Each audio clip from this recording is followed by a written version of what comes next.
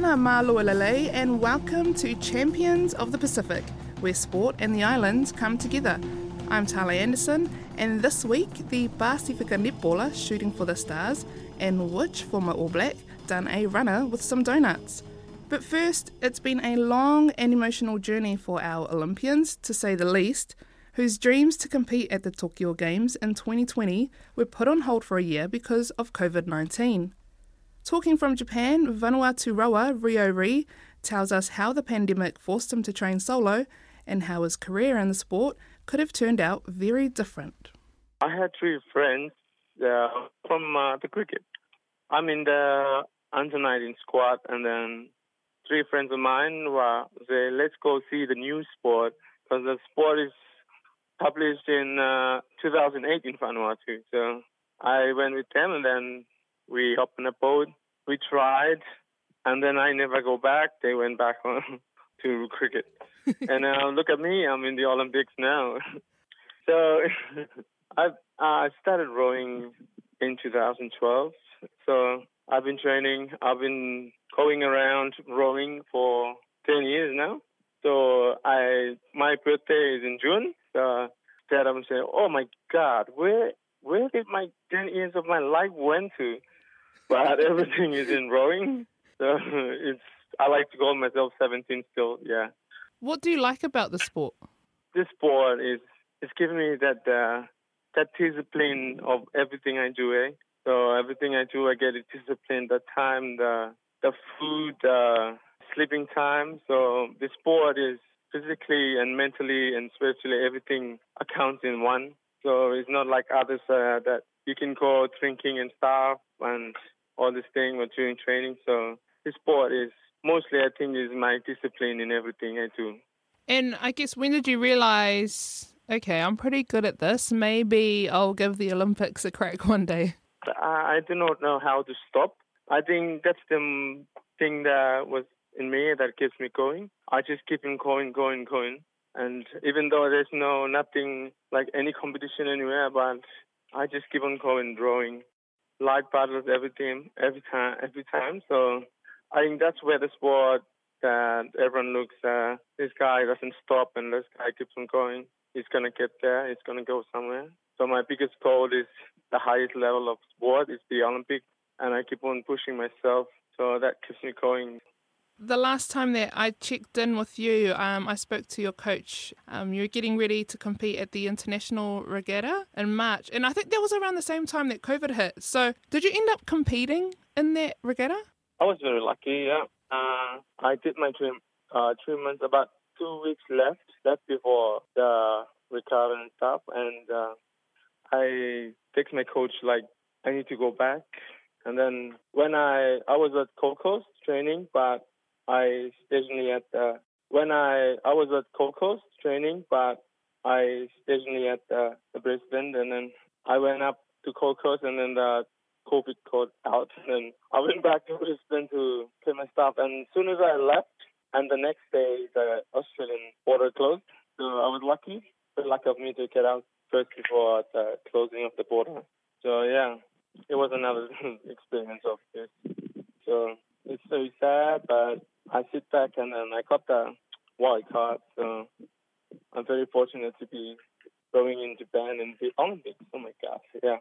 How important are those training camps in Australia for you? Because I can imagine training looks quite different to home in Vanuatu. So what's the last year like been for you back at home and training there? The training like back home is very hard to be competitive because it's just myself. I trained a lot, myself and the coach, coach. But in Australia, it's like I'm rowing with the most talented team in Australia. I row with the Academy of Sports from rowing. It was good because I have lots of competitors with me to train against, like the double and the quad, the pair, and it all keeps up the motivation for me to hit the trainings and get to stay with them and push myself to the limits of myself. And I'm privileged to race against the world best in every country. Yeah, the world best rowers and see the world best players of any sport in Japan. It was fortunate for me to be here. New Zealand has produced some strong Pacific netballers, in particular in the shooting circle. The likes of Maria Folau and Catherine Tuivaiti are prime examples. But one name to keep an ear out for is 23-year-old Amorangi Te Pa'a Malesala, who is of Samoan and Māori descent, born in New Zealand and currently playing for the Robin Hood Stars based in South Auckland. She spoke with our reporter Sala Jane Hopgood about what sparked her interest in the sport, how her professional career started, and how surreal it was to play alongside players she grew up admiring.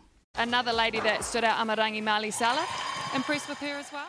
She was only 5 years old when she began Te Kura Māori o Ngā Tapuwai School in Mangere, and also when she began to play her first game of netball. At the time, there was no netball team, so my mum was pretty keen to start a netball team, probably since the age of 5 or 6 that I started playing. And we played at the Manurewa Browns Road netball court, so I have fond memories in Manurewa, which is where I grew up in.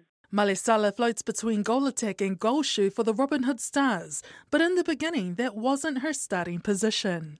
I think growing up, goalkeeper was probably my starting position. It was probably because I was the tallest girl in the team. But as I got older, probably like around year 7, I decided to go into the shooting end, and I started off as a goal shooter, once again being one of the taller girls. And then as I got into like the older age groups, I realised that I wasn't as tall as some of the other shooters. So I had to have a think about going up to goal attack, which is currently what I play now, and I really enjoy it. Malesala attended St Kentigern College in East Auckland, where she captained the netball team. She says it was a tough transition from Te Kura Māori to a private co-educational Presbyterian high school, but a decision that helped nurture her netball talents. Education and the sports and the opportunities that they offered at St Kitts was a green light for me to take it upon myself to make the move. Although I was really nervous at the time, because when you're going through Kura Māori from year 1 to year 8, learning primarily in Te Reo Māori, and then going to St Kitts, which is focused, around the English, English language, that transition for me was quite tough, but I had awesome support around me, and my family were supportive of me. Malesala made her debut at the ANZ Championship when playing for the Waikato Bay of Plenty Magic in 2017 and 2018. She says she got the call-up for Magic while sitting on the sideline. It was quite funny though, because I was actually watching St Kitts, the Premier Netball team, playing the Upper North Islands tournament, and then I was just on the sideline, and then Margaret Forsyth, the late Margaret Forsyth, she gave me the opportunity and had a talk to me and said, would you consider coming down to Magic, as we don't have many shooters there. So I was like, as an 18-year-old, sort of asked Mum first what she thinks. So that's pretty much where my netball journey in a professional environment started. Just like many young aspiring netballers, Malesala attended many ANZ Championship games, watching world-class netball players like Anna Harrison and Casey Kopua. She says it's been surreal playing alongside these experienced players. Or as she says, pretty crazy how you cross paths with your idols, eh?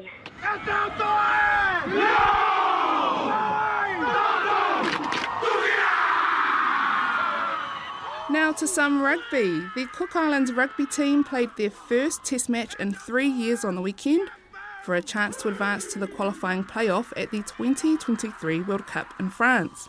The Cookies lost 54-10 to Tonga, but in their eyes it was a win for Cook Island rugby and an opportunity for players with Cook Island heritage to represent their nation. It was particularly special for the Sopoanga family, who had 4 brothers and a cousin involved in the campaign. Former Super Rugby and NRL player Tupou Sopoanga captained the side and played alongside his 2 younger brothers, Zeke and Toka, and their cousin James Cora. Their older brother, former All Blacks First 5 Lima, also joined the coaching staff earlier in the week. It was the first time in 3.5 years they've been in the same room together. Imagine that chaos, but after that game, they told me what playing for the Cook Islands meant for them. Toka, I'll start with you. What's it been like to be picked out of club rugby into making your international debut for the Cook Islands? It's been amazing to be able to represent my Cookie side. It's been awesome, and especially getting around all the Cookie boys, it feels like home, so yeah. And Zeke, what was their reaction to finding out that you guys were all playing together tonight? Well, they were so proud of all of us to be able to represent our country all as one as well, even though I'm limited to play in the coaching staff. And It's proud, eh? Tupou, how special has these last few weeks been for you? You know, captaining the side, leading the team tonight. You carry your grandfather's name, Cook Island name, is that correct? So this must be pretty special for you. Yeah, it is. We've also got one of our cousins playing here, and you know he's been showing us photos of where it all began for us. So for us, 4 boys, it means that much more to us because I mean we're not only representing the Cook Islands, but we're also discovering ourselves as well. So yeah, it was awesome. It was awesome. Obviously, my brother's on his way to commit to Samoa, but to have his experience around the boys and have my brothers here was pretty special. We actually haven't been together in the same room for 3.5 years, so it's good to listen to a few arguments between us. Lima, just being a part of this campaign, I mean, I can imagine it looks a little different to what the All Blacks camp looks like. Yeah, but it certainly does look a lot different. And but the thing that is here and it probably is, you know, with the Tonga team, Samoa and Fiji, is there's things in these camps that money can't buy. And it's a lot of love and a lot of heart and a lot of culture. And for those who aren't in their culture 24/7, I think it's just that extra bit special. So, you know, yeah, the All Blacks environments are so much different and we have so much resources and things like that. But this environment has honestly been one of the best I've ever been a part of. You're hoping to use that Sevens loophole to change, you know, to play for Manu Samoa. But just watching you on the sideline when these guys were doing the haka, you were dying to get out on there. Did you get itchy feet? Did it kind of ignite the fire to change, you know, countries? Yeah, for sure. You know, like playing with my brothers would have been something special. Like just this whole week has been special, and I would have grabbed the chance if it was there this week, and if rules allowed it to be, I would have chucked the jersey on and gone out there and, you know, try to go hard with my brothers. Yeah, we're sick of that eligibility song, eh? Yeah. We don't pay him enough.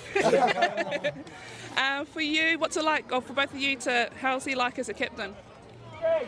Do you want my serious answer or do you want my like nice answer? No, you be serious. No, he's not bad. He knows what to say at the right time, and he leads from the front, and he can always cheer up the boys for sure. Yeah, he loves to represent who we are, and a saying that he loves to do off the back fence just means, you know, we're out there, we're doing it. Cookie proud. How do you think you went? No, honestly, I'm just glad to have the week off work, to be honest. And last question, did Lima actually come and help you guys, or did he just come for the donuts? Oh, 100% the donuts. That was half of it. He ate half the box. There was actually a box that he stole from this Cook Island event, and the boys came into our room and asked, hey, where's the donuts? This guy took it. And the Cook Islands still have a chance to qualify through the final qualifying tournament, where they will compete against teams from the Americas, Europe and Africa for the 20th and last place in the World Tournament. And that's the end of our show. If you want to hear more from Champions of the Pacific, you can find us online at rnz.co.nz and click on the Pacific tab. You can also download us from Apple Podcasts, Spotify or wherever you find your favourite podcast. Until next time, ka kite.